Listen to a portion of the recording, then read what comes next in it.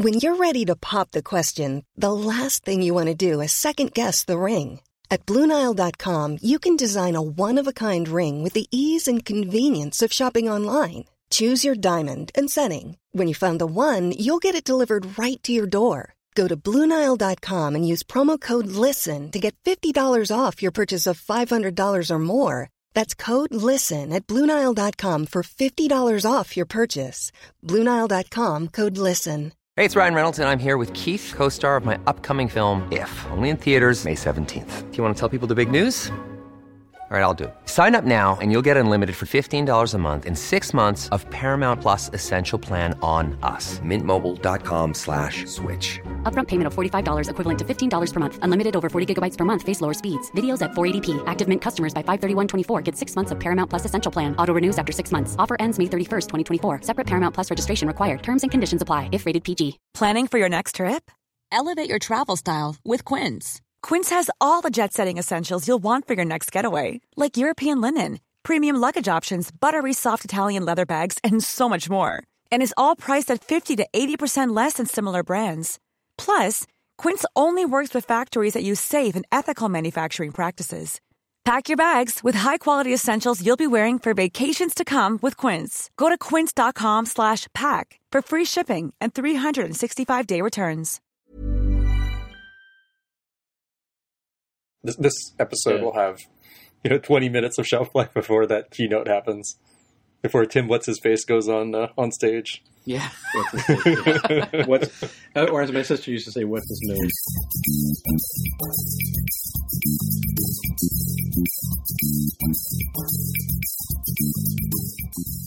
Hey everybody, welcome to episode 42 of the More Than Just Code podcast. My name is Tim Mitra. I'm in Toronto, Ontario, and I'm joined once again by my co-hosts. First of all, Aaron in Whitby, Ontario. Hello. And I'm also joined by Jaime Lopez in Seattle, Washington. How's it going? And Mark is traveling again this week. So, alrighty. So we have a couple of follow-up items. I think the big follow-up item we could probably spend a bit of time on is Google I/O was last Thursday and Friday, I believe, last week.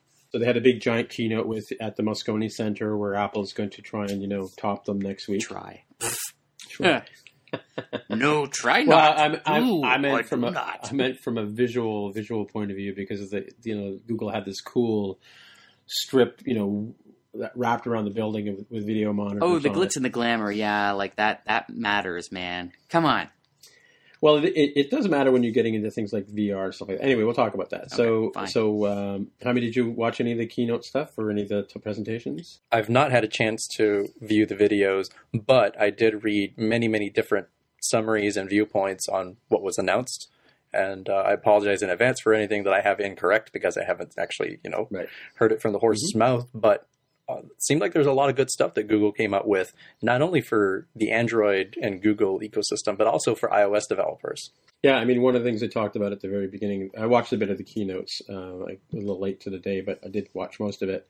And they rolled out Android M, which we expected they would, and they added a lot of things. They've added more like iOS-like type level of permissions, so that now you can get better permission settings, that kind of stuff from the users.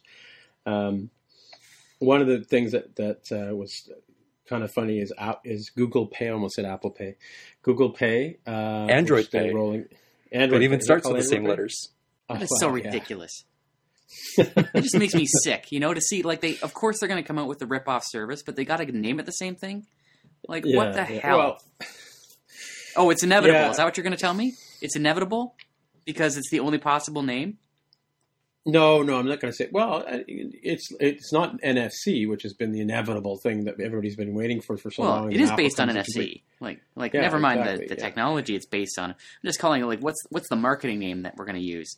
And so Apple Pay comes out largely successful, and then Google says, okay, we're gonna come out with the same service because we have to do what Apple's doing, and we're going to call it the same thing.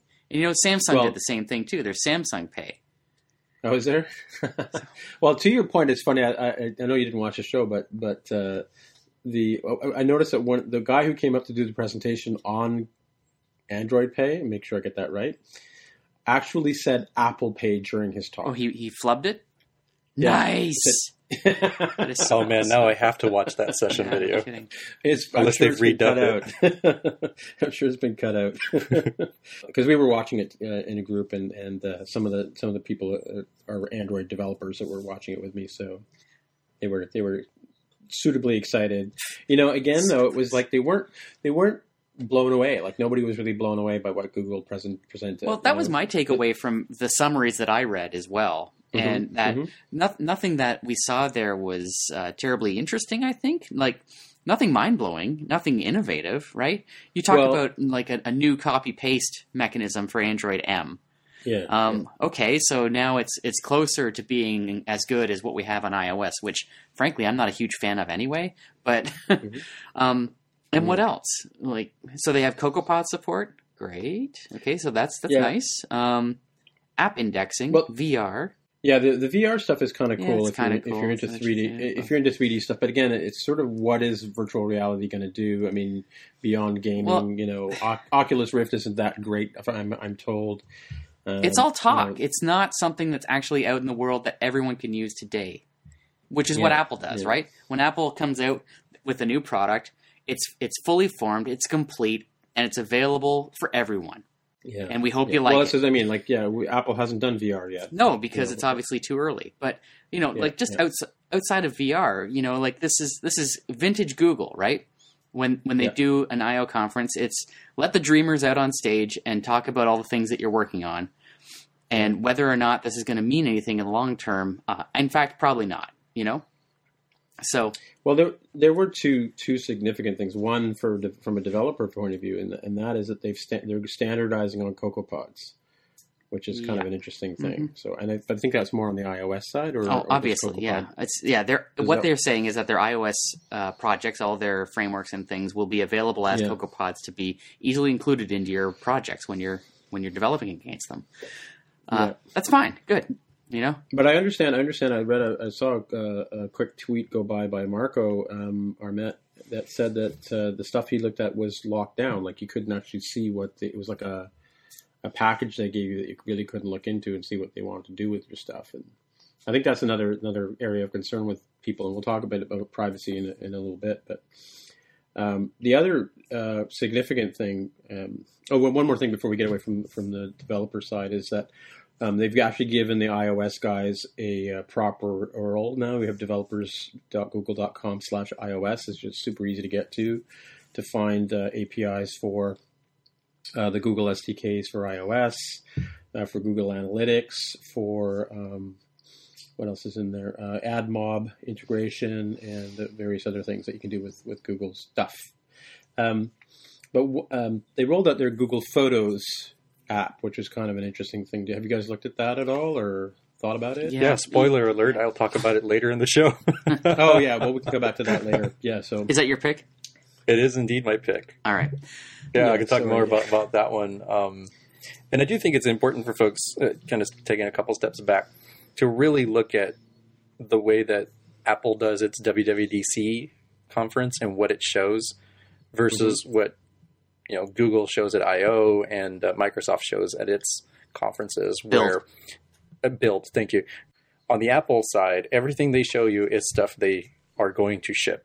Like it will be in developers' hands. It will be in, consumers' hands in some cases, not very soon, but up to a year later, as we've seen some things like analytics and so on and HomeKit. But it's not moonshot type stuff that the other conferences have in addition to this is what we actually intend to ship, right? So Google Glass is certainly one of those.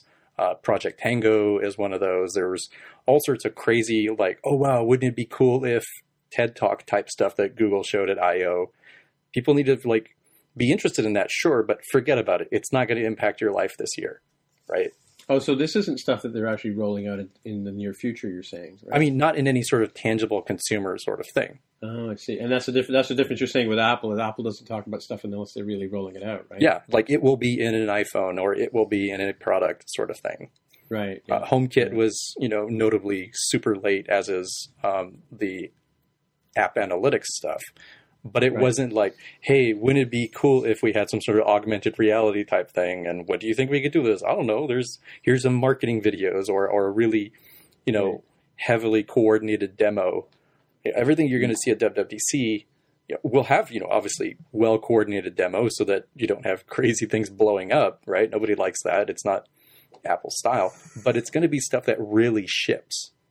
So I want to separate that out, because that will cause inevitably next week and the week after, all of these articles being written in Business Insider and the like. It's like, Apple is doomed. Like, here's Google talking about being able to pay with just your face or use a gesture on your left index finger. And Apple, what are you doing? And then, oh, look, do we still not have Project Tango? That's right, we don't. Is Google Glass dead, buried, never coming back in its current form? Yes. Huh. Exactly right. Exactly right. So that's all the negative, but all the good stuff, right? So Google, doing good stuff for iOS developers, like, making its SDKs available via CocoaPods, which is a fairly reasonable distribution mechanism, since we have no, official one. We have no official way to do things. It's the closest thing. Carthage being another alternative. I'm also interested in what they did for the deep linking or the indexing. I forget what they called it. App index. They call it app index. Yes, thank you. Yeah. So the idea here for people is, this is actually something that's been on Android for a while, but if you have, let's say, a multi-platform kind of environment where you have a website and you also have an app, so far you've only been able to do this on the Android side, where, hey, I'm a retailer, I'm showing you a pair of shoes, I'm showing you a TV. You can see that result in your Google search results and then tap on that and be taken through deep linking directly to that spot in the app and have a real nice, seamless, rich experience. Now they've added that over to the iOS side, where if you use their SDK, you can do that very same thing. And that's, I think, going to be a big opportunity for folks, right? This is why Instagram came out with its additional advertising pieces, these additional buttons to sign up or log in. Pinterest is coming out with the same thing, where, hey, you're looking at these items, you have an interest in it, would you like to buy this? Press a buy button, be taken right to that buying experience. Do you guys use CocoaPods? Have you looked at using CocoaPods? What do you think about them? I'm a big fan. I use them extensively in my own projects. Do you? Yeah. Yeah, big fan as well. Use them as well. Still kind of interested in some good techniques for managing them as a dependency going forward. There's been some snafus with the way that CocoaPods has operated its repository that are... Yeah, they had one bad moment, where they had to refresh the entire source tree. Whoops. Yeah, and people will mess up things, right? I've had, I want to say, Facebook's SDK.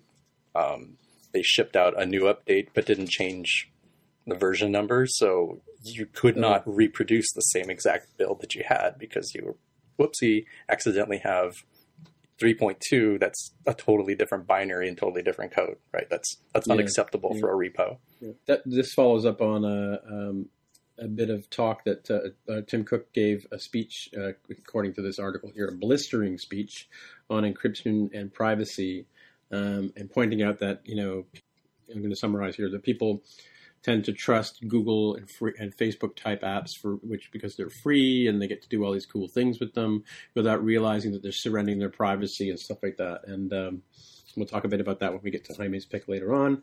But what did you guys think of this talk? And I have a thing or two to say about it. Well, I think this is an issue that Apple has hinted at in the past and is going to become, I hope anyway, a true differentiator for Apple against products from Google, Facebook, Microsoft.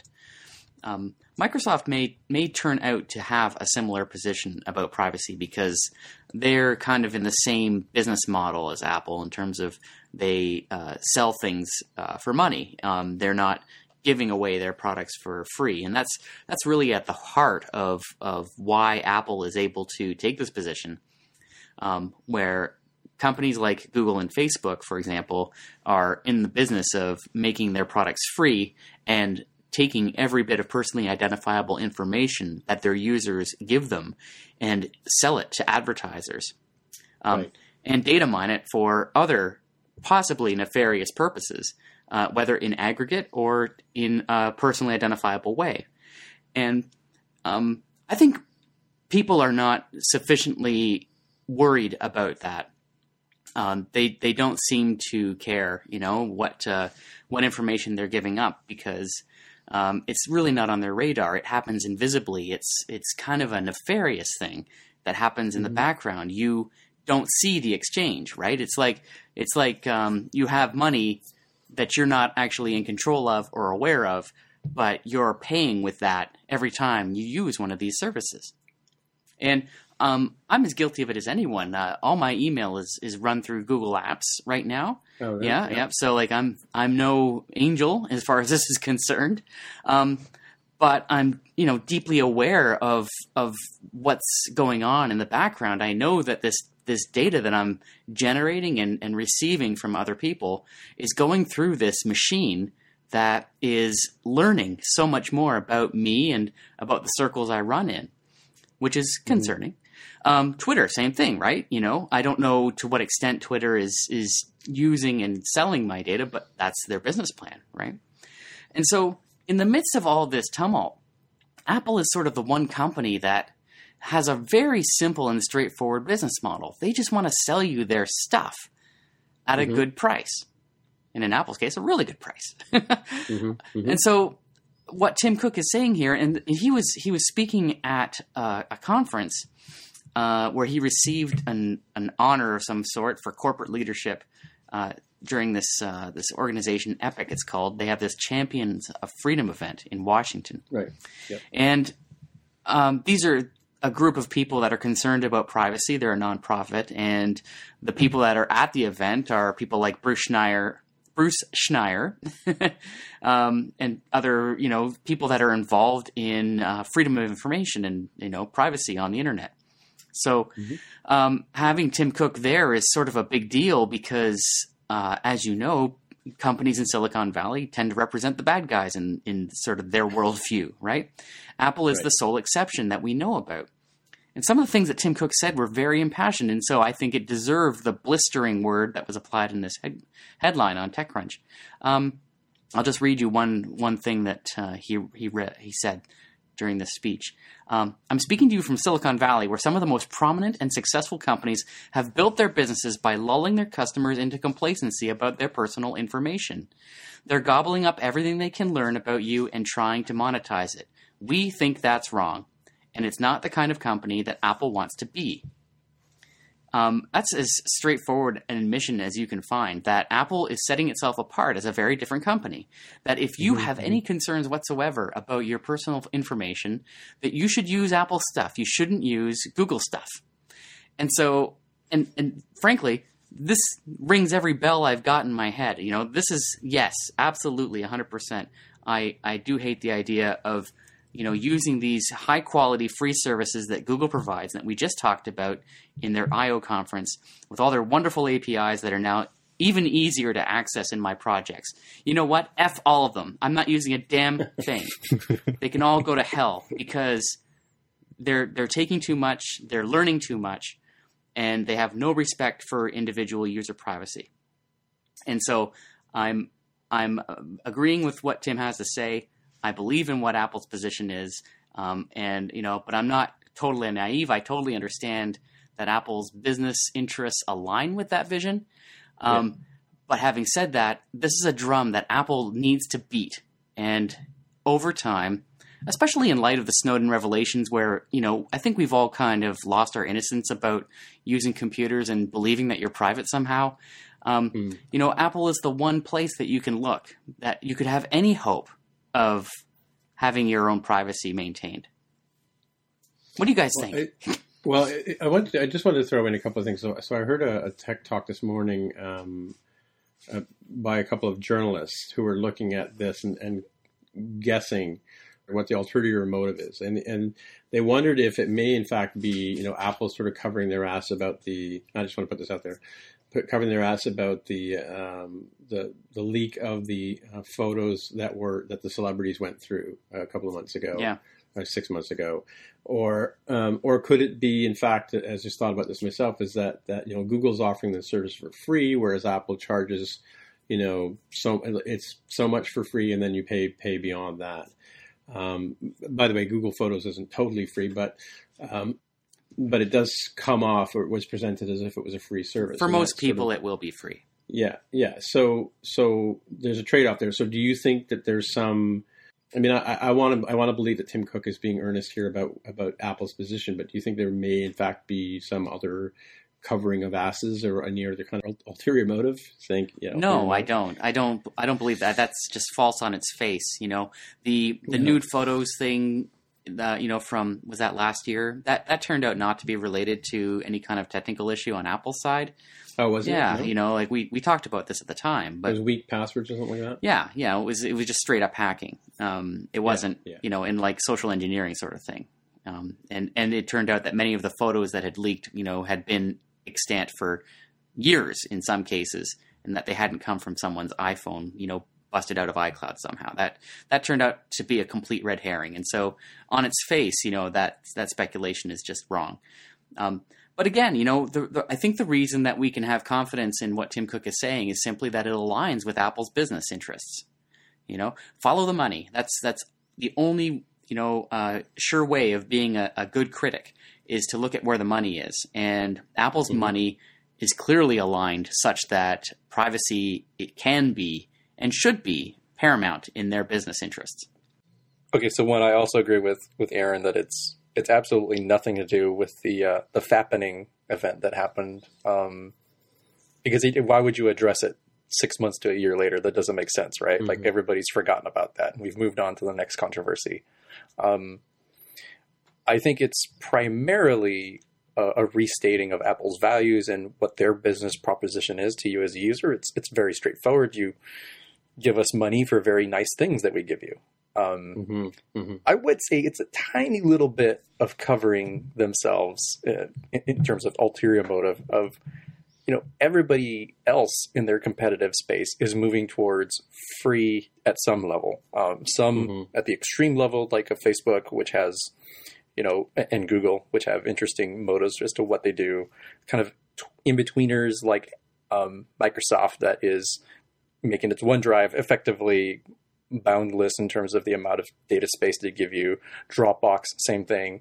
And here's Apple who, okay, to their credit, they're straight up charging you for the iCloud space that they have. But it's also, what they give you for free is a pitiful amount that doesn't make sense in 2015, right? It's doing a disservice to their customers who may not know that, hey, guess what? It's like, you don't have enough space for all this stuff, grandma. So if you drop that iPhone in a bucket of water, you're hosed.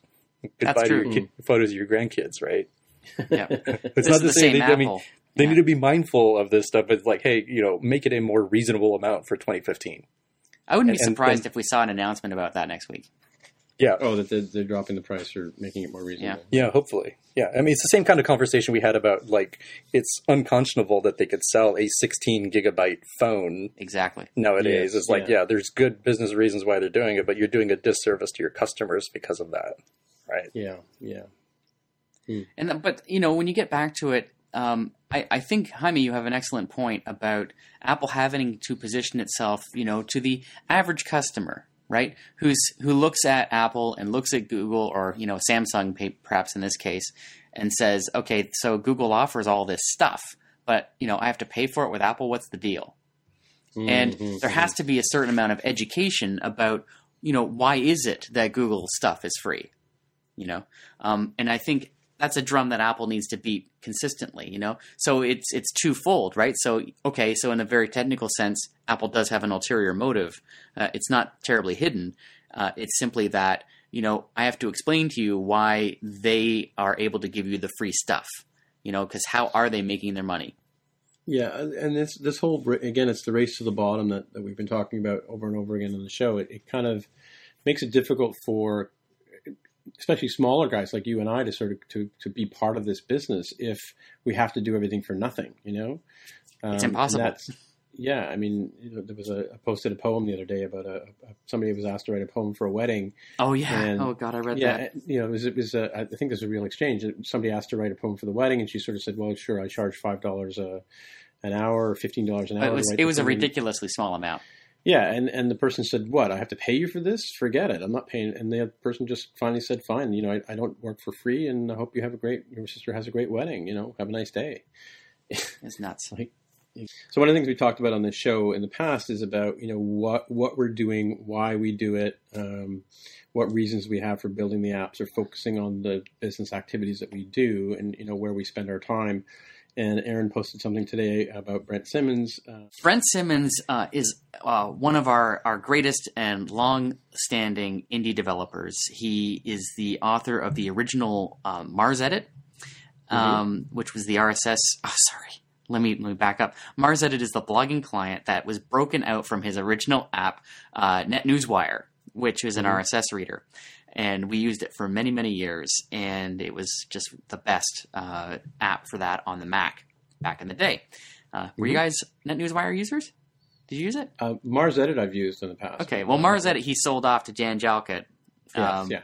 But so his company is Ranchero Software, and he was an indie developer for many years, and then he sold NetNewsWire to NewsGator. That's right, the company's NewsGator, and they made an RSS or a number of RSS products that were marketed and sold primarily on Windows. And he joined them, and they bought NetNewsWire. And then things happened, and they sold NetNewsWire to Blackpixel. So Blackpixel currently owns NetNewsWire, and they're working on another update, and it's just a huge mess. Suffice to say, NetNewsWire is kind of up in the air right now. But Brent Simmons, who'd kind of given it up, ended up moving to Omni Software, right, in Seattle. They're in Seattle, right? Yes, that's correct. Okay. And so he's happily employed there. Now, at the same time, he kind of took on a partnership with Dave Wiskus and John Gruber to start a little thing called QBranch, very cleverly named company, and they made a note-taking app for iOS called Vesper. That launched a couple years ago, and that was iPhone only. And as time went on, they came together and put up a big syncing engine to let them work between iPhone and iPad. And all the word was that he was working on a Mac version as well. And that hasn't happened yet, but one can hope. However, turns out that Brent is retiring from QBranch. He's resigning, I guess, from that partnership. I think that they're going to continue development of Vesper, but he says that they will. And the reason that Brent is retiring is because he wants to focus instead on his own company again, Ranchero Software. So he has a couple of products in mind that he's wanting to develop. And in order to do that, he had to quit with QBranch. So this partnership that he had with John Gruber, a great name in the Mac industry, if you want to call it that, and Dave Wiskus, was not helping him meet his goals. And this is actually what I really like about this piece and what it says to me.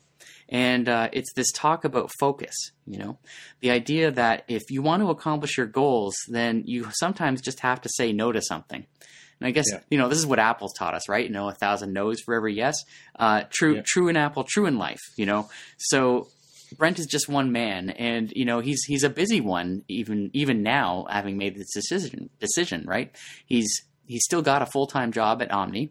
I get the feeling that he has some autonomy there to work on his own things, while he's also shipping OmniGraffle and OmniDraw or whatever the heck they make for the Mac. And but he's also got time to work on his own business, and his wife Sheila is a partner in that business as well, which is kind of neat. So I just think it's wonderful that someone who is experienced a developer as Brent can make a decision to focus better on the things that matter to him, and to make the painful decisions to say goodbye to the things that are kind of preventing you from getting there. So I think it's a really important lesson. Have you guys ever had to make those kinds of decisions? Well, yes, I have. And I was going to point out or mention that Georgia Dow did the keynote speech at NS North, and her queued up in my Magpie. Anyway, one of the things that she talked about was the idea of focusing on what it is you do and what it is you don't do specifically, and learning how, or giving yourself the permission to say, no, I just don't do that. When people ask her to, come over to their house and reconfigure their printer, drivers, whatever, she just says, no, I don't do that. Whether she has a skill or not is a different story. It's just that's not what her her focus is. And it's a difficult thing to say no to certain things. I mean, like, I get inundated with all kinds of requests all the time, and they take my focus away from what I really want to do, which is building apps, right? And or teaching people to build apps.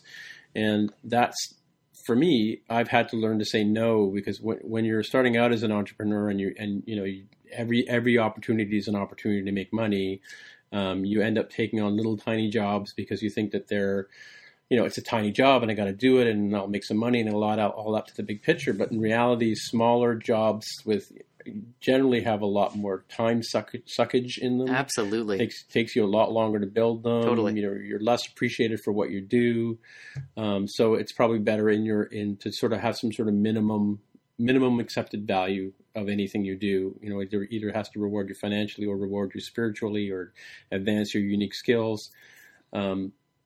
So yeah, you do have to say no, and it's kudos to Brent for not just having this thing sit on the back burner and chew up some brain energy that he might be able to use better somewhere else. Well, that's what happens. You get these things that stick in the back of your mind, and when you've got an hour to spend on a project, you have to split that hour into 4 different chunks because you've got all these little things. It's funny that you mentioned that from a freelancing perspective too, because obviously the advice applies in so many different ways. The same thing just happened to me, like I have a full-time contract right now, and I've even taken on another smaller contract, right. But which promised consistent small number of hours per week. So it seemed like a good idea. But then I had an old client who wrote to me and said, I've got just this little thing that I need. Can you do this? And I just said, nah, there's just no way, Like it's. But I'll buy you a beer after. Yeah, right. So good, and it'll look great on your resume. Yeah, no, nobody tries that anymore, thankfully. Oh, people still try that with me. Oh, good Lord. Oh, yeah. So no, those are almost easy to say no to, right? Yeah. Good lessons. I don't know that I've had quite the dramatic choices that Brent has made here, right? A couple pretty big ones. Yeah.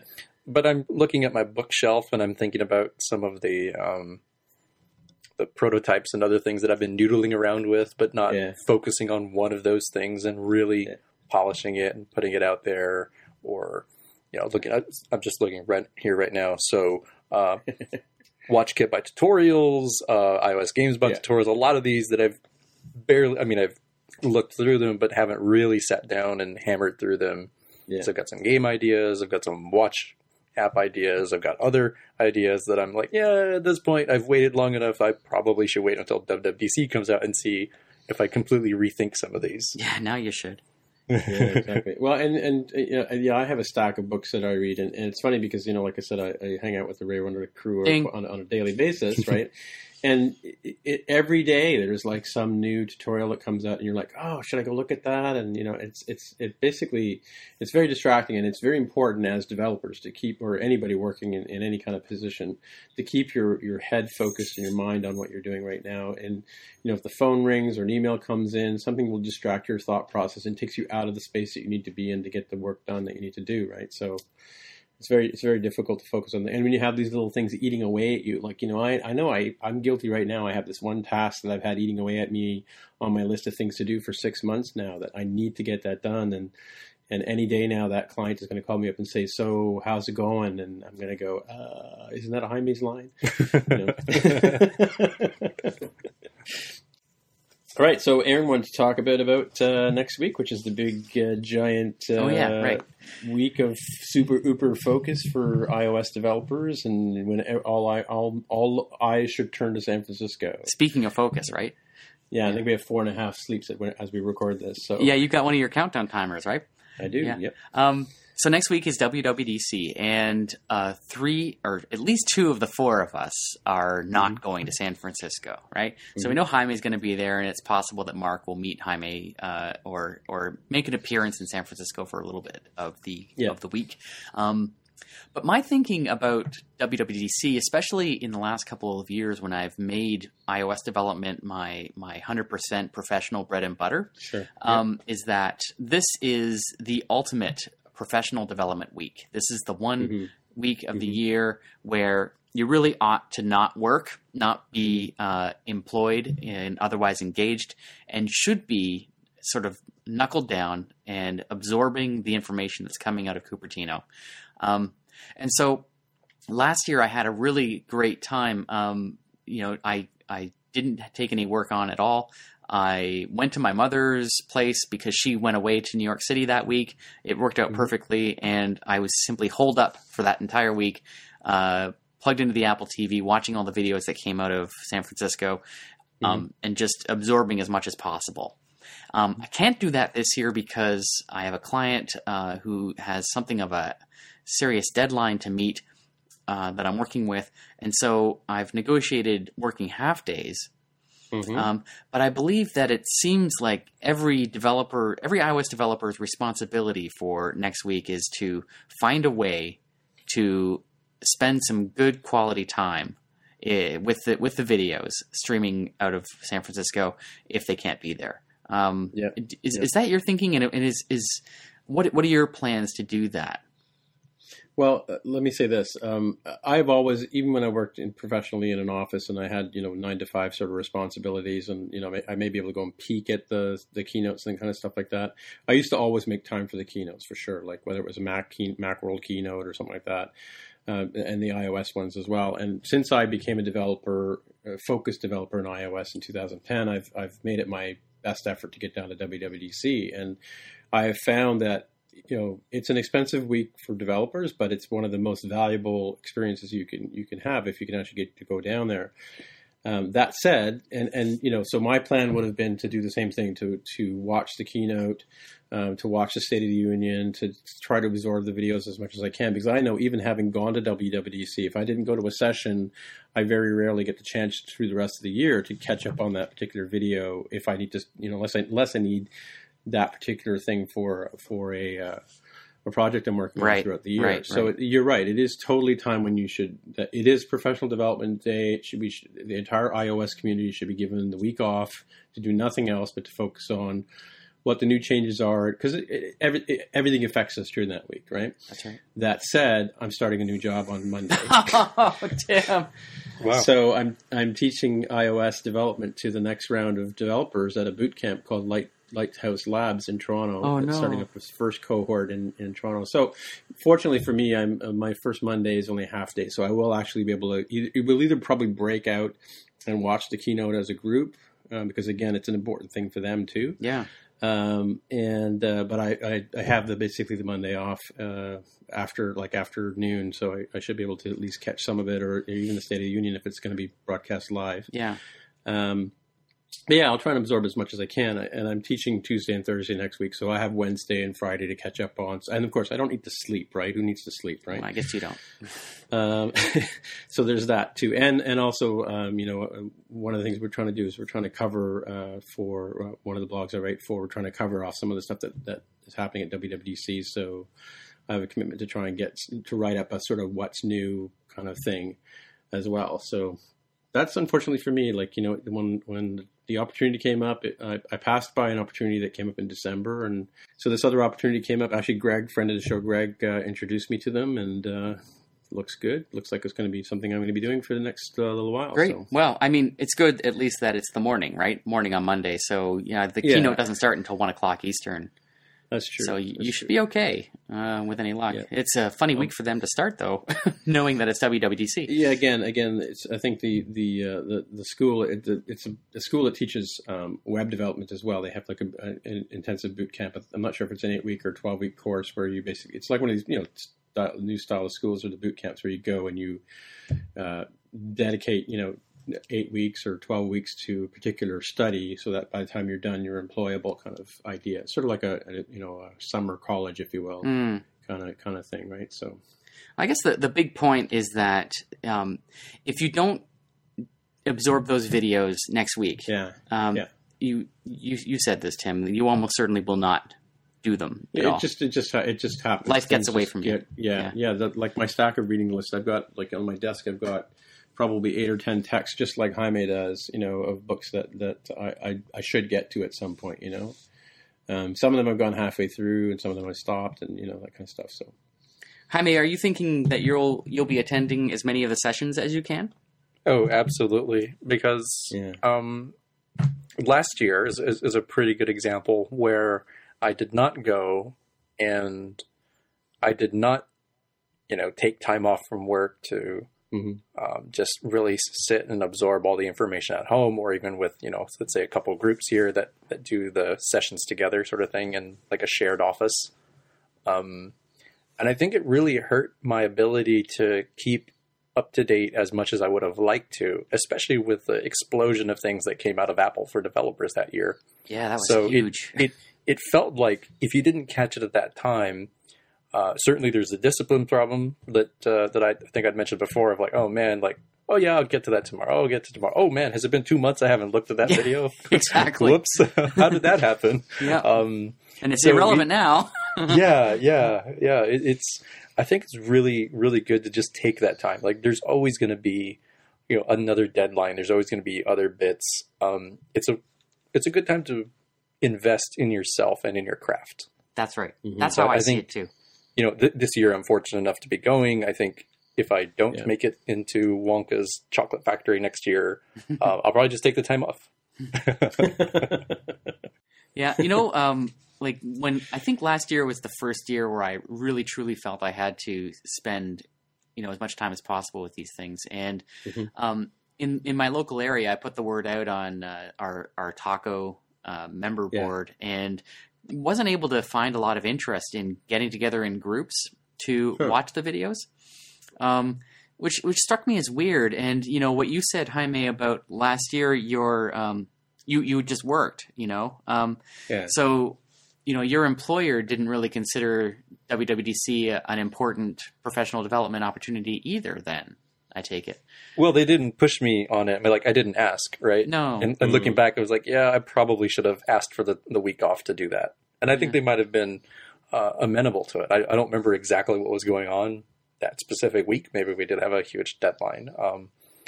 But let's say we did, I think it still could have been a negotiated sort of thing. Like, hey, I'll work like a half day each of the days to keep some level of productivity marching forward, but then also still have a big chunk of time to invest in this. And it's good for the business itself too. Of course it is. Yeah. I mean, it's any enlightened business that wants to invest in the training of their workers. I mean, this is the opportunity that everyone's going to be at. So, for anyone who's listening, it's obviously going to be quite late in the game by the time this is published. The idea is that if you're employed in iOS, you should try to arrange for some time off during the week so that you can watch as many of these videos as you can. I guess that's the point I was trying to make. So that's the news there. Was there a taco group downtown Toronto that got together and watched them last year? I thought there was a notice that went out. Well, you might be remembering what I was trying to set up. Maybe. Yeah. Oh, maybe. It just fizzled. Nothing really? came of it. Yeah. Well, for anybody who's heading down to San Francisco for AltConf, apparently they have they're holding their conference at a theater, and I think the folks at Release Notes are putting on a theater-sized room, which is for free, so you don't have to pay for it, to go and watch the keynote en masse. So you can actually go to the AltConf theater. I think I want to say the Children's Museum Theater across from Kitty Corner from it's at the Metreon, I think, right? Yeah, AltConf is at the Metreon this year. So it's right across the street from the Moscone Center. So if you're there and you want to go see the keynote with a bunch of people, they're doing a screening at the Metreon for that as well. Well, that's fine for the keynote. I mean, that's a public session, that's not the thing that you're taking the time off too. for. Any other stuff that's going to be streamed live is going to be in that same theater as well. Yeah. So. How are they going to, who's going to argue over the remote on that one, right? It's like, there's 3 different sessions that you can watch. Which one's going to be on this screen? Yeah, they'll play rock, paper, scissors, lizard, Spock, right? That's from the Big Bang Theory, isn't it? That is from the Big Bang. I think I got it wrong. Was it rock, paper, scissors, lizard, Spock? Yeah, exactly. You nailed it. Perfect. What do you know? All right, so we'll go around the table like we usually do every week, and we'll see if anybody has any picks. And so we'll start with Jaime. Do you have any picks, Jaime? I do, and we already had the spoiler alert earlier. It's Google Photos for iOS. It's a OMG! Wow, I would never have thought you would pick that. Let me tell you what it does, and then I'll talk about some of the calculus that went into how did I choose this app? How did I decide to use it? based upon our earlier conversation. Defend yourself! Yeah, with Tim What's-His-Face and the Google and Twitter and Facebook conversation. Friend of the show, Tim What's-His-Face. Exactly. So it's a nifty app. So the idea is Google is giving you what's effectively unlimited storage space, right? There are some caveats, like it's got to be, I think, 12 megapixels and under 16. for these files. But if if you're hitting like SLR type quality, this probably is not the service for you. You're much closer to prosumer or professional, right? But for the vast majority of people walking around with iOS devices and you're snapping photos of your grandkids, you're snapping photos of your food that you're eating, this is free, unlimited storage for your photos. And the experience in the app is really neat because it will automatically sync the photos from your photo album that you've given it permission to do. And they've got a really cool searching mechanism within the app where you can, it tries to do what like some of the collections things that happen in the photo stream that iOS does, where it says, here, we've segregated this by time. We've segregated this by place. We've even identified things like these are people, these are things. It recognizes pictures of me and my friends. It recognizes, pictures of my dog. Events. Yeah. Yeah. And it's a really great searching experience. And it also has of course, an Android experience that's much more seamlessly integrated on their platform. And it also has a web experience. So I can just go to, I forget the web address. There's photos.google.com. Yeah, and it's great. And so I can see everything. It's so fast. The videos stream as if they were right here on my device. I mean, it's just incredible what they've done there. And it's all for free. A great material design kind of experience as well. Now, we did have all of that really great conversation about the iCloud stuff is a ridiculous amount of money for a pathetic amount of storage. And it's really kind of difficult to lay your claim to I'm going to be sure that everything is stored and is happy and hunky-dory. I'm fully aware of the sorts of things that Google could hypothetically do and maybe even does, for all I know, with my data. And I decided or is totally planning to do. Yeah, exactly. And could do in the future, who knows, shareholder pressure, rogue agent, like a Snowden type thing that we're talking about, product manager gone wild, that sort of stuff could happen. And I decided for the kinds of photos that I'm taking and keeping and doing everything with, it really doesn't matter that much to me, right? Like, well, that said, I'm just looking at mine right now, and I see some photos that it sunk that I don't want on the internet. So that's a good point, right? So this is the context for everybody, right? So I've decided, for the kinds of photos that I tend to take, I'm like, yeah, there's no nude pictures of me on my iPhone, so whatever, here you go. You want to shove this into an ad? Great, that's my dog. That's fine. I wouldn't be happy, right, if that turns into the $1 million ad campaign or something, but I'm not going to be flabbergasted by it. And so that's what went into the calculus of why am I choosing this? Why am I okay with this? I would definitely prefer to have it come from Apple, even if I had to pay for it, right? So even if it wasn't free from Apple, but if it was just more, much more reasonable, many, many more gigabytes, maybe even looking into the terabyte range for the amount of money that they're looking to charge. So in any case, that's my pick of the week. Go try it out. I'm amazed at how well it works, considering that Google's hands are kind of handcuffed by what the iOS platform allows them to do, right? They don't have the seamless integration into every little bit of the system like they do on Android. And it's still a very good experience. One of the things I really like about Photos for iOS and Mac is its cross-platform nature, right?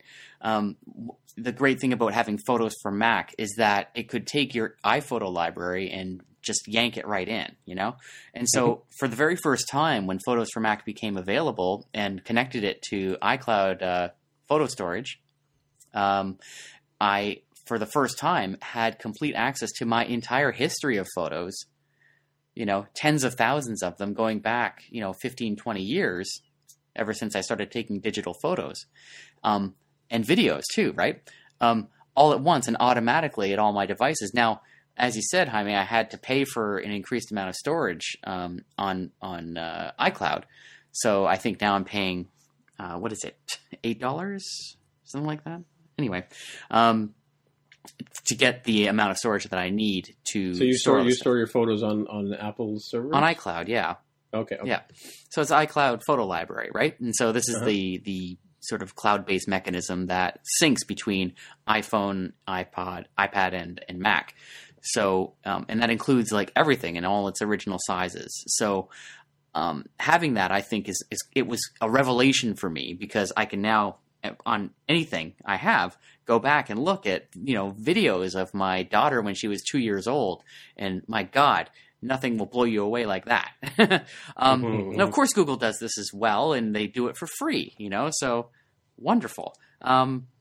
But what Google lacks, right, as I understand it, is a desktop client, right? That's correct. Now they have a website, but, so I guess the sort of getting started experience, the onboarding, if you want to call it that, would be to do some kind of massive import from iPhoto or Photos into their service. Is that right? Yes. Yep. It's exactly what happened when I gave it access to my photo album. It went through a syncing process to slurp up all of my data. It gave me really good feedback as to what was going on. And that was on your pretty Mac? Snappy. No, this is on my iPhone. Okay. Yeah. But so did you have like a big iPhoto library or Photos library? I really didn't, because I generally don't keep everything on there, and I've not really used the iCloud version of things.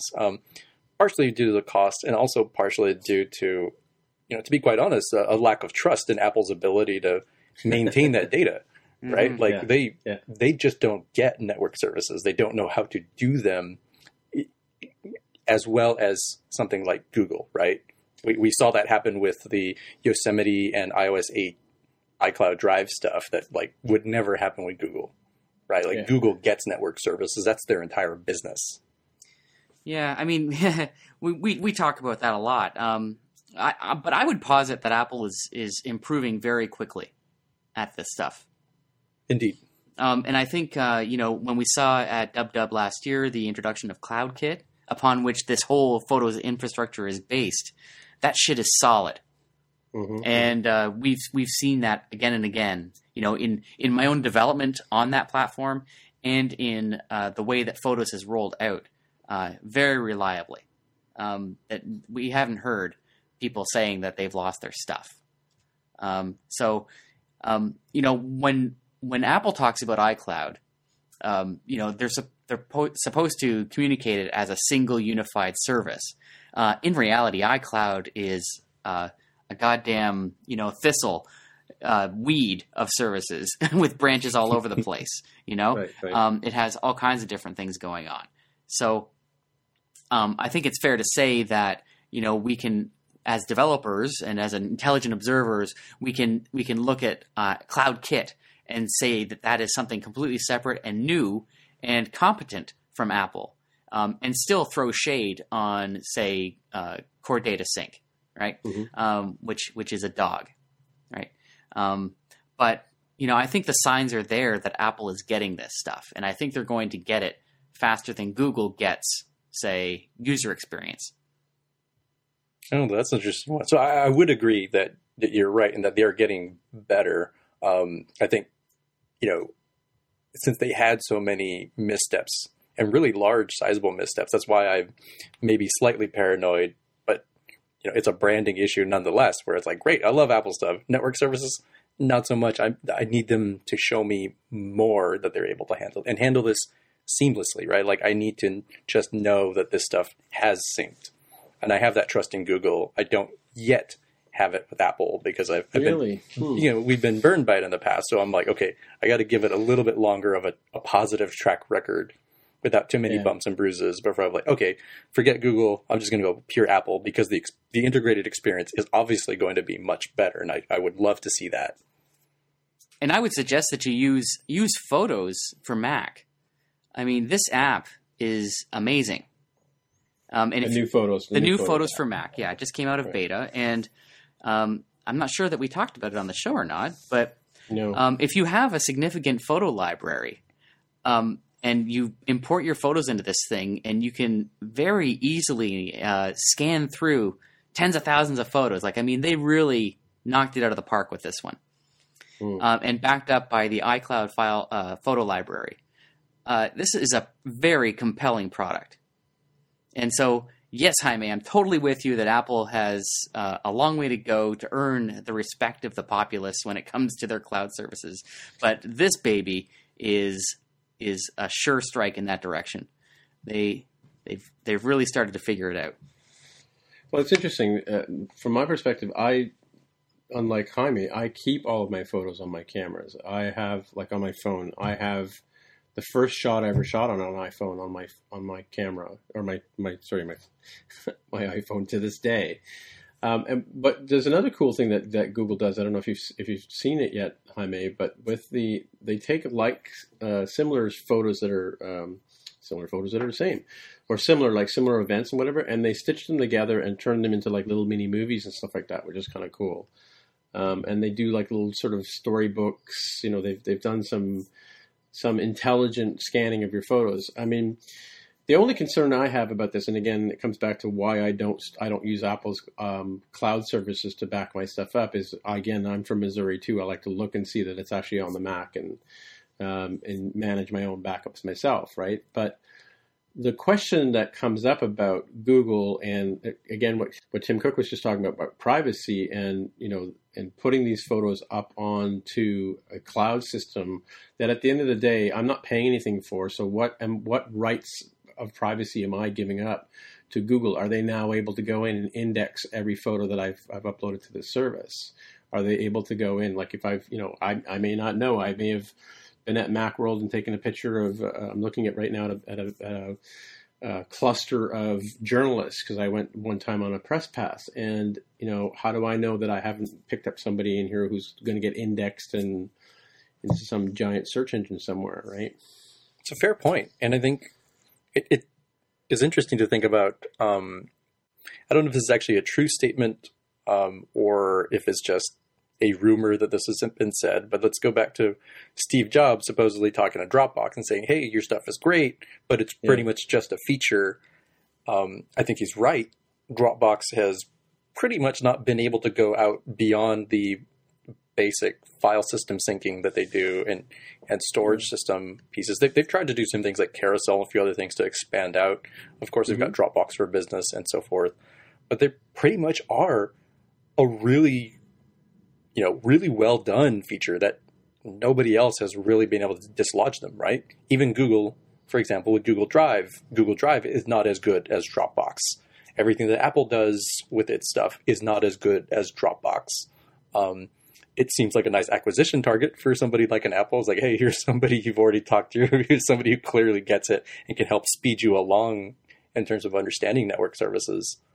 So I don't know. Hopefully things will get there, right? Like, so So what's interesting here is one of the concerns I had about syncing this service to my phone initially when it came out last week was I heard somewhere that it will remove phone images from your phone, and I may have misinterpreted that statement. But as I'm going through this list of photos that I've now allowed it to slurp into my into their system, as you said, I'm finding things, like I said, that I don't think I want on the internet anywhere. Like I may have sometimes I use the Photos app to make notes of things, right? As I'm deleting elements off of this web interface here, it's telling me that it's going to also remove them from my phone. Which, again, I don't want them on the web, but I may want them on my phone. So there's a couple of different things that I think I heard there.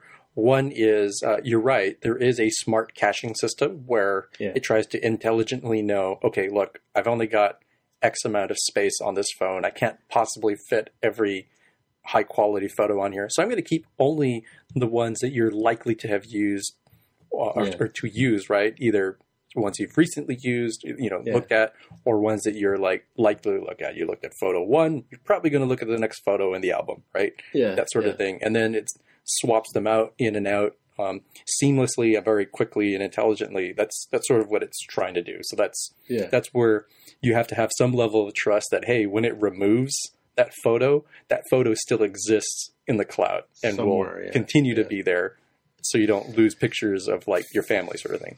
But then there's the other thing that you said there, and that's, well, there are certain things I don't want on the internet. And Now that's an interesting trust statement, right? Because I certainly feel the same way about a lot of stuff. I certainly don't have as much trust in Apple's ability to maintain and protect this stuff, if only because of the snafu that happened, not with the fappening, with the misnomer and red herring that we had, but with iTunes Connect, where people were logged in as other people, and where I myself have seen myself logged in as somebody else back when WWDC tickets were a free-for-all at 10 a.m. kind of thing. Oh, yeah. Right? Like, I don't have that trust. We've not had that experience with Google, for example, right? Even Microsoft with its Azure system and Amazon with its systems, they've not had these snafus. So there's certainly a level of trust. It's like, okay, I think inevitably all things will probably be net connected, right? So you may think, okay, great. Well, it's not in the internet. It's not in the cloud. I have some measure of control. It might be false control, right? There's a real serious bug out there for iMessage that keeps iMessage crashing, right? How hard would it be, hypothetically speaking here, to say, oh, you think that thing is only there? Great. Well, we've hacked into your iPhone. We've broken through the security. It happens all the time. Not to that level, but there are other security breaks that happen, right? People getting past lock screens and other stuff. So you could see hypothetically a remote attacker could get access to that photo, and you thought that it was safe for the internet. No, well, it's not. You may have synced it there, but your phone is actively talking to the internet. So there's still an opening for somebody to get in. Yeah. And it's like you sort of said too before, with services like Flickr and Instagram, I know that when I put something up on those services that the world can see them, or, for the most part, unless I go in and lock them out or whatever, that kind of stuff. I know a couple of photographers who use Flickr, and, you need to ask their permission to look at their pictures. But, it's kind of an interesting thing. So really, can you go and look at my photos on Google? That's, I guess, the question I have, right? Or do I have to invite you in to look at them? Because obviously I'm logged into Google with my Google account, right? My Gmail account. But how does that work with other people? Is this stuff really on the web? Or is it protected by SSL and encrypted and all that kind of stuff, like Mr. Cook was saying in his speech earlier today or yesterday?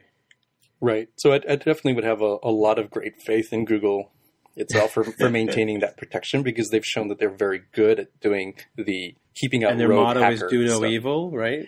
No. Well, that's a different thing, right? I'm talking about I have great faith that they will protect the data from rogue, external entities. What I don't have as much great faith on is, what will Google do as a public company who has advertising as its revenue model and not getting money from people paying for products as its revenue model. Right. Yeah. What do you think, Aaron? You're the bystander here. Yeah, well, you guys are stating all of the positions. There's no doubt in my mind that Google Photos exists to sell content against ads, users using their own data to target them. Mm-hmm. That's just what it's for. Just like Gmail. A Google exec said himself that you can think of Google Photos as Gmail for your photos. It was not long before Gmail had ads running alongside that were contextually relevant. Well, and then there's also exactly. You mean to what's actually in your email? Yeah. Yeah, because they did say earlier in this. It wasn't, I guess, obvious to a lot of people, because most people hit the whatever button when they see some legal disclaimer. But that Google does have the right, they think, to look through your email, right, or to scan your email for content. That's right? exactly why it's free. Is that they do read your email. Not humans, algorithms, right? But that's what it's all about. And Google's doing more than Apple ever will do. In terms of parsing the content of your photographs, right? But that's not to help you sort it, although it's a nice byproduct. It is to learn about what your world looks like, so that they can sell you shit. Yeah. Well, but does that not lead to the sort of NSA and the Homeland Security stuff? Absolutely, it does. So, you can assume that the information that Google is parsing about you is fully accessible to the NSA. Right, because they've demonstrated through a number of programs revealed by Edward Snowden that the NSA has full access to Google's data. Do they? They do. Mm. You mean they've set up They've got servers that sit in between their data centers, in their data centers. They get through their SSL. They have access to all their stuff. So you can just assume that the NSA has access to all your stuff on Google. I'm sure Jaime doesn't mind. It's just his homies. So it's fine. Yeah, well. Murica on that one. Murica. Let's do your Let me go look at Tim's, private photos here. Help me out here, Obama. Yeah. Well, I mean, like I said, I use my camera on my phone as a note-taking device. I've mentioned that before. I talked about Evernote before, right? So if I'm at the bank and I forgot to scan a check before I deposit it, I want to send it off to my accountant so he knows it's coming. I'll take a picture of that check. Well, guess what? They showed up on Google, right?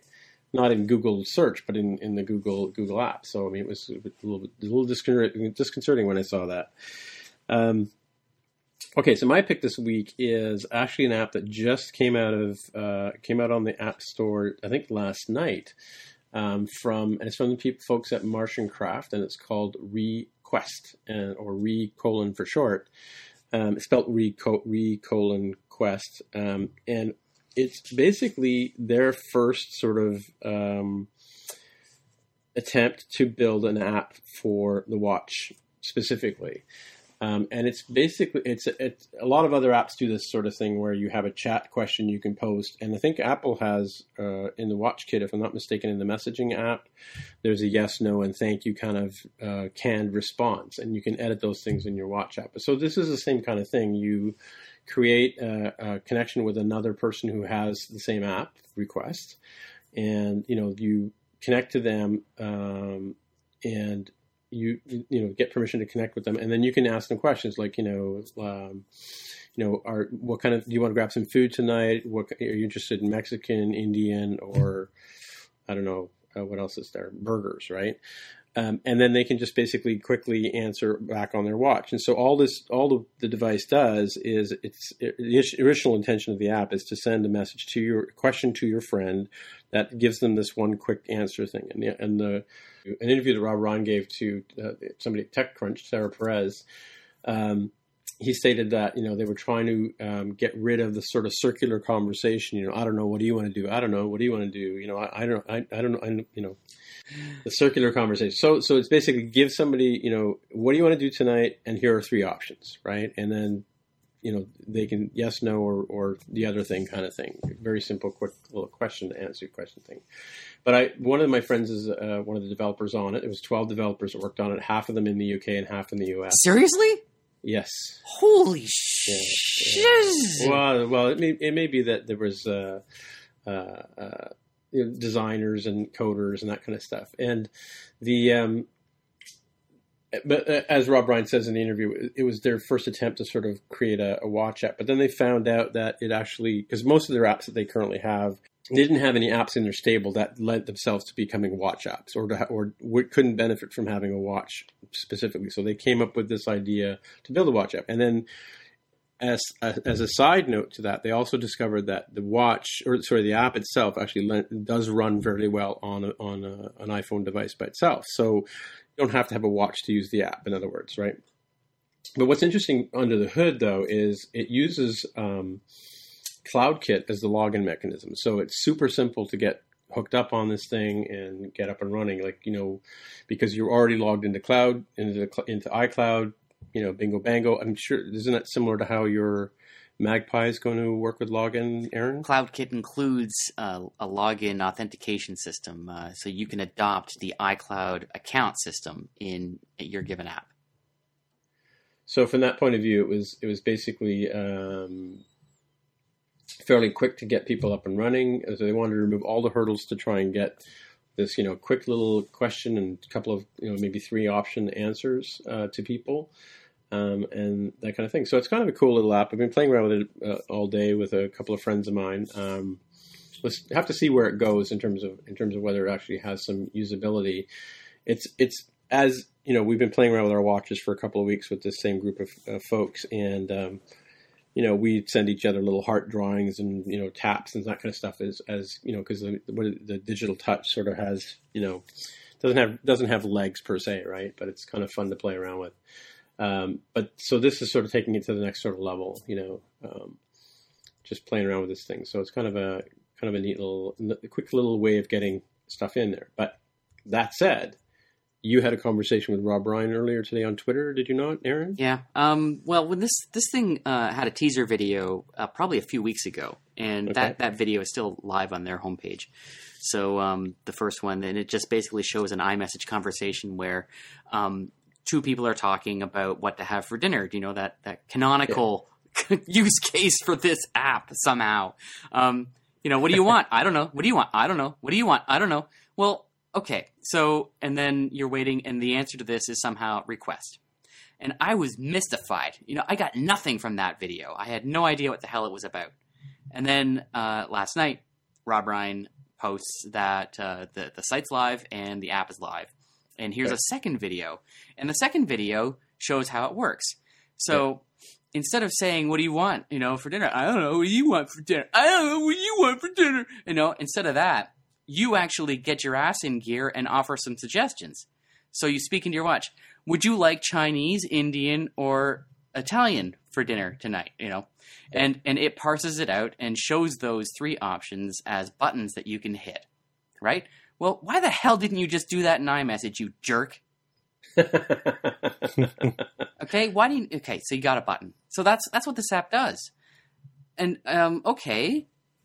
So I said to Rob, because we had a Twitter conversation about it where I had expressed my confusion about this app, and he, laid it out for me. So I get it now. I get it. But I'm still left with this so what feeling. Yeah. And he responded, you got a lot to do with this app. You ever thought about like a choose your own adventure? And I thought, oh, okay, yeah, I guess that'd be kind of, but how would that work? And like, who would actually do that? And would they hook up some bot to do a choose your own adventure? And now I'm playing a choose your own adventure on my phone, my watch, and oh wait, but I got things to do. I don't have time to play a game on my watch. And so that's actually not interesting to me either. So what is the purpose of this thing? I don't understand it.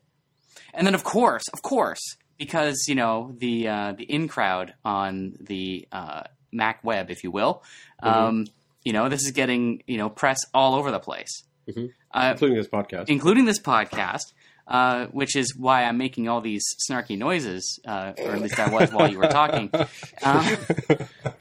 because I know, damn it, that when I try to talk to these same people to publicize Magpie, they're going to be nothing. Vacuum. Zero. Really? Yeah, because I'm not Rob Ryan. That's true. You're not Martian Craft. No, I'm not Martian Craft, and I'm not any of the in crowd. And so it's good for Marco. Yeah, exactly. This is all fine for Rob. This is fine for Martian Craft. But I'm not seeing this app. I'm not getting this app. And if I may continue on this rant and take it in a slightly different direction, there was another app called Pinpoint. And this is a redo of Marco's app, Bugshot. Do you remember this? He came up with this. It's a screenshot and annotation app called Bugshot. He made it available initially as like a $1 app for the iPhone, and then ended up giving it away. And then BetaWorks not BetaWorks. It was Matthew Bischoff. Yes. In his little startup that he started, and he asked Marco if they could rebrand Bugshot. He gave them permission, and they came out with this Pinpoint, which is basically the same app. And it's got little clever in-app purchases. There you can buy colors to annotate with. And you couldn't go anywhere on the web that day without hearing about this app. And, again, it's an app that's been around for well over a year. Nobody was really interested in it then. But now everybody's talking about it. I don't get it. Bugshot? It was called Bugshot. It's now called Pinpoint. Okay, I've never heard of it. Yeah. Well, you're not on the web, Just for the record. We're working. You're a busy man. Jaime, back me up here. Is it Pinpoint? So, I think you do have very good points. I think I agree with a lot of them. I think I look at this as a slightly different perspective because I'm not an indie dev, so my perspective is less on the man, it really sucks that I'm unable to get this thing to have traction because I'm not fortunate enough to have the connections or do other things and so forth. And I'm totally cognizant of that.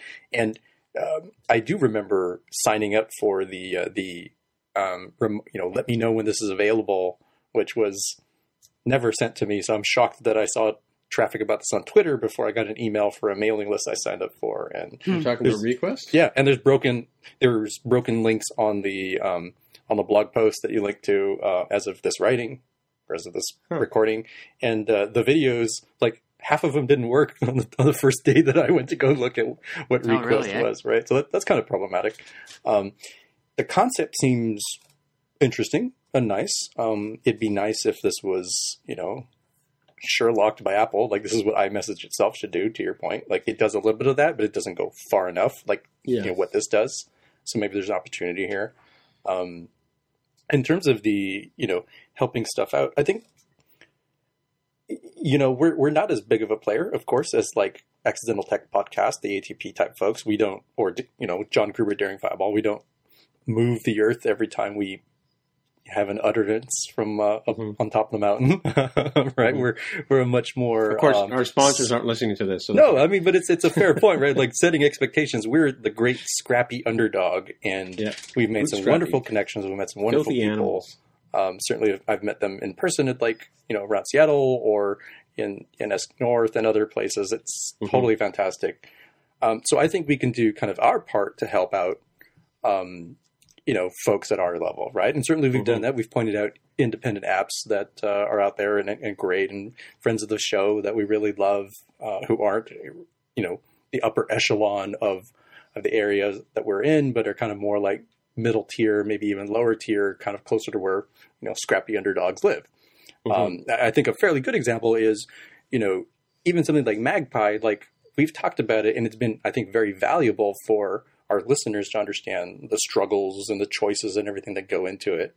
It still happens to be free advertising for it as well. So I think there's a nice, happy, symbiotic relationship that's going on there. Truly.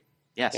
Yeah. And like, I'm complaining about not getting press, but obviously I haven't even tried yet. Right. So, I mean, it's grossly unfair to complain about it. It's just, a feeling. Well, I mean, and to be honest with you, like, the thing about it is I came at it from, like I said, I mentioned it because a friend of mine who I converse with on an almost daily basis worked on the product, and I had, to be honest with you, I'd forgotten he worked for Martian Craft. He only joined them a little while ago. But this is a sort of interesting how to get an app from idea to the App Store in like 7 weeks kind of thing, or whatever it was, 12 weeks that they spent on it. It wasn't very, very long. But, and it is from a fundamental point of view, it's a simple app. It has a very basic purpose in being. And it has, it's taking maybe an idea that, like, you're right, because iMessage does have this sort of quick answer thing, but it's yes, no, or thank you, right? Or a little smiley face or something. Well, if you format your message in such a way as to allow iMessage to parse it out. So, like, if you said in an iMessage, do you want Chinese or Italian? It will actually offer those options. As buttons. Oh, okay, cool. That's good to know. Like, I mean, that's what Apple advertised when they marketed the watch. Oh, okay. I must have missed that. So I mean, so that has some functionality, and we've in some of the apps that I've talked about where we have messaging for couples and that kind of stuff. We've talked about building in a sort of quick mechanism where a little menu would slide up from the bottom and you would go yes, no, or the other thing, whatever. I'll be home in 5 minutes, or yes, I'll pick up the milk, or whatever the couple conversation needs to be. And it is a very small purpose app. And I mean that, we the Martian Crafts of the world are the ones that are usually building the bigger, more sophisticated apps, and as they well have. And so successfly, right? So, right. But this is a good example of an app that's got a very singular purpose, or simple purpose, if you will. And they've executed it with a couple of options. It doesn't have a whole lot of bells and whistles. It's not wasn't over-engineered the way Marco's first shot at Overcast for the watch was, right? Where he had to go back to the drawing board and rethink it, right? Yep. Mind you, admittedly, he also didn't have any clue what it was actually going to perform like till he got it onto a watch, right? Indeed. Which was part of the problem, right? So. So it's an interesting execution of a very simple idea, and I think that's what gets lost in a lot of lot of indie developers that I talk to and see some of their apps that they're working on are sometimes overcomplicated. They're trying to put too much stuff in there. Like I've actually coined a new phrase for a couple of apps that I've been hired to work on. I call them kitchen sink apps, where basically sink is spelt with a Y, but for all intents and purposes, they have everything but the kitchen sink in it. Yeah. You know? Whereas this is if you're going to build a chat, if you want to have chat feature in your app, or you want to have messaging feature in your app, maybe you should just make a messaging app, or you should just make a chat app, right? Yep. Rather than trying to have, the bus schedule and the how to fix your cat and, send a message and do a chat, in one app, right? Anyway, so it's a good execution. It's interesting. It'll be interesting to see where it goes. Obviously, unfortunately, because it's Martian Craft, it will get more press coverage than the rest of the world. Okay, well, let's back up. That's not unfortunate, right?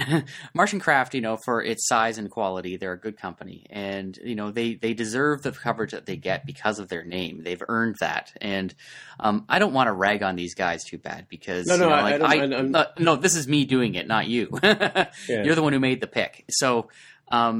I would just like to say that these guys know what they're doing, and this release made me scratch my head. It was not a clear and obvious use case for this app to exist. And you're right, Tim. It is very small and very confined, and I'm sure quite polished. And I think that this is actually a fascinating product in one sense, and that is what can a company do with a very small app and a very simple app, How can they make it something that's interesting and useful? And so over time, I think we'll get a better answer to that question. And so that's why I'd like to pay attention to it. But yes, when I look at this product right now, I really do wonder what the heck I would even use it for. And I well, frankly, wouldn't use it. But that's just me. Yeah, and like I said, we'll see how it plays out over time. And as the analogy I used was the digital touch thing. I mean, I have probably 5 or 6 friends who were like the first people with watches on the market, and basically have added them. How many of your watch, right? Oh man, I've had. Do you not? I thought you listened to the episodes before it goes out, man. Like you should know that. Here, I'm going to troll you. I'm going to troll you right now. Live trolling with my heartbeat. Attaboy. Because we're such good friends. Well, how do I know? I've got Aaron Bay on my watch, but I don't have you. Anyway, so I have a small group of friends that we have on here, and we just we like to say we send pictures of tanks to each other. That's an inside joke, but not including us. When you want to show somebody look at this, Jaime's just sent me his heartbeat. Oh, nice, astounding. Well, so my point is that we've been playing with digital touch, right? So. Yes. But it has absolutely zero longevity in my opinion. Yeah. It's a stupid idea, right? But it's kind of cool when you want to explain to somebody what your watch is for. 9 times out of 10 I tell them it's about doing triage on my phone. My big giant iPhone 6 that I have a hard time pulling out of my pocket, and being able to respond to things and deal with stuff quickly and that kind of stuff is great, right? So this request to me is just another type of digital touch that we'll see how it plays out. Is what I was going in terms of saying that I'm not saying it's a killer app. I'm saying it's a good app for my pick because it's timely and it's a very a good example of a simple watch app that other developers who listen to our show could look at and evaluate whether that's something that they could do, right? As opposed to trying to build the next Facebook, right? So I'll probably end up trying this because it's, it's small enough. I've only sent you 3 requests today, Jaime. Did you send me those? Okay, because I was a little confused because it's all like, you're invited to blah. It's like, well, I'm accustomed to apps just, randomly doing that on users' behalf. So I didn't recognize the name because it had been enough time that I just forgot about it. So the way it works is when you're in either clicking on your profile on the phone or whatever, and you say share with friends, it sends a quick URL with an ID at the end of it, and that's the ID of the person who's inviting you to be their friend, as it were, right? You accept that ID, then it creates the relationship, and it sends back to me saying, okay, Jaime has accepted your thing. You would confirm, and so there is a confirmation. You can't just, hook up with anybody you want, right? Oh, so it uses a friend invite code system and not a username system. Exactly. So I don't know what you saw earlier today. I'll send you one right now. this app, and so I have to click. So you click on your face, which is your profile, and you hit share with friend, and you choose your mechanism, whether it's Twitter or message. I'll do message. I'll send one to Aaron just so he knows, so he doesn't feel left out. I wasn't. Are you sure? Yeah. But the thing is here is, like, normally I would talk to you via iMessage. Yeah. Or, you seem to like Twitter DMs. And so I would normally use that channel to talk to you unless I've got a question for you which could be answered with up to, say, 3 options. In that case, I'm going to switch to this other context and log into request and send that question to you. And then we'll switch back to iMessage. F that. In the ear. Well, it's like yesterday. Jaime said to me, "Are we still recording it on Wednesday and at 9?" I said, and the answer was yes. I mean, so I used Twitter and I just said yes, but I could have just as easily done it with this app. You used Twitter like some kind of animal when this app was out there. I know. Well, I know it wasn't out there last night when I answered this question. Okay, are we done? Let's button this up. You're killing me. I think we're done. Well, guess what? So where can you find Aaron Vey? Where can you? Yeah, if you on Twitter at Aaron Vey, or go to magpievideo.com and find out about an app that you might actually use. Yes, exactly. And Jaime, if people were looking to other than finding you wandering around Moscone next week with your MTJC shirt on, totally jelly. Exactly, and it's still out there if people are listening and it's timely information. If you recognize me and fan of the show. Look for the hair. Yeah, exactly. A fan of the show and you're listening to this, let's go have beers. I will buy you a beer. I'm going to get on a plane and take my ass down to San Francisco and run into Jaime. That would be awesome. Yeah. It's worth putting the disclaimers like this. This is not available for people that we already have as part of the show. So Greg and Mark, sucks to be you. Oh, really? If I buy you a beer, it's because it's out of the goodness of my heart, not as, part of the show content. You are not eligible to win. Yeah, you can't. If you're part of the show already, you can't win. That sucks. And my name is Timitra. I am TIMMITRA on Twitter and on my blog it-guy.com. Next week, I'm starting to teach at Lighthouse Labs, and other than that, I will try and see what I can do about watching the keynote and stuff like that. Yeah, congratulations, by the way. I don't know if I actually said that, but it ain't a full-time gig, but it's a start. So you string together many beads on your necklace of life. Yeah, I'm hoping something sticks to the wall. Okay. Now we're mixing metaphors. Yes, exactly. All right. Say goodbye. All right. So I guess we'll say goodbye. Yeah. Bye, everyone. Goodbye. Bye. If you want to find out more about the show, you can visit the More Than Just Code website at mtjc.fm. There, you can find a summary and show notes of each episode. We list links to the items we talked about on the show, as well as links to the apps on the App Store. If you like the podcast, please leave a comment on the website, or if you can, please write a review on iTunes. It really helps others find out about the show. You can also follow us on Twitter. Once again, the podcast Twitter account is at @mtjc_podcast. If you'd like to support us, you can pledge any amount on patreon.com/mtjc. You can provide as little as $1 a month. Any amount helps. However, you're free to do as you please. Thanks again for listening.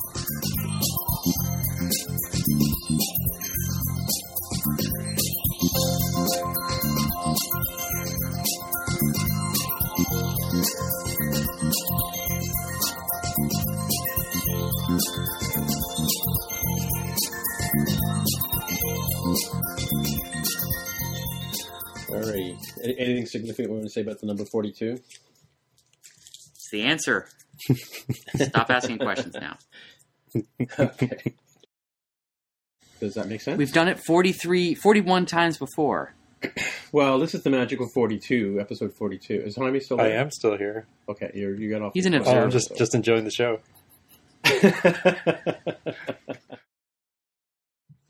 Named after the first president, I'm sure. Yeah, our state flag looks kind of like a dollar bill.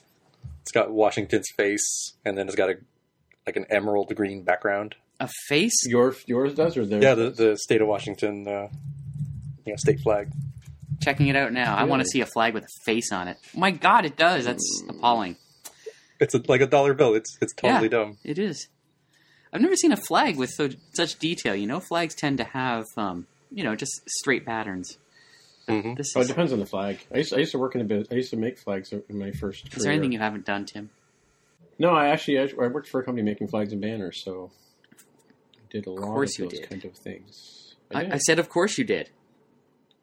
Which is kind of cool because I remember when I was a kid, looking at the I think it was Encyclopedia Britannica. They had the one with the peelable people, where they had the people and you could pull back the layers and take the skin off and look at the musculature and all that kind of stuff. But they also had a section on flags, and I remember reading about signal flags and stuff like that. And then when I actually got around to making the flags for the government, for the Canadian government, for the signals for the boats, like because they use I think it's called signaling actually, and they use colored like blotches of symbols and stuff like that to send signals to each other silently. Right, those are the most boring flags to work on. Okay. Well, I have to say, so when I was at Washington, I went to the National Gallery, and there's two famous paintings of George Beatty there, and I took pictures. Good that you're on first name basis with him. Yeah, well, I remember having to study these in school. I don't remember who painted them. Even when we're on a budget, we still deserve nice things. Quince is a place to scoop up stunning high-end goods for 50 to 80% less than similar brands. They have buttery soft cashmere sweaters starting at $50, luxurious Italian leather bags, and so much more. Plus, Quince only works with factories that use safe, ethical, and responsible manufacturing. Get the high-end goods you'll love without the high price tag with Quince. Go to quince.com/style for free shipping and 365-day returns. Imagine the softest sheets you've ever felt. Now imagine them getting even softer over time. That's what you'll feel with Boll & Branch's organic cotton sheets. In a recent customer survey, 96% replied that Boll & Branch sheets get softer with every wash. Start getting your best night's sleep in these sheets that get softer and softer for years to come. Try their sheets with a 30-night guarantee. Plus, get 15% off your first order at bollandbranch.com. Code BUTTERY. Exclusions apply. See site for details.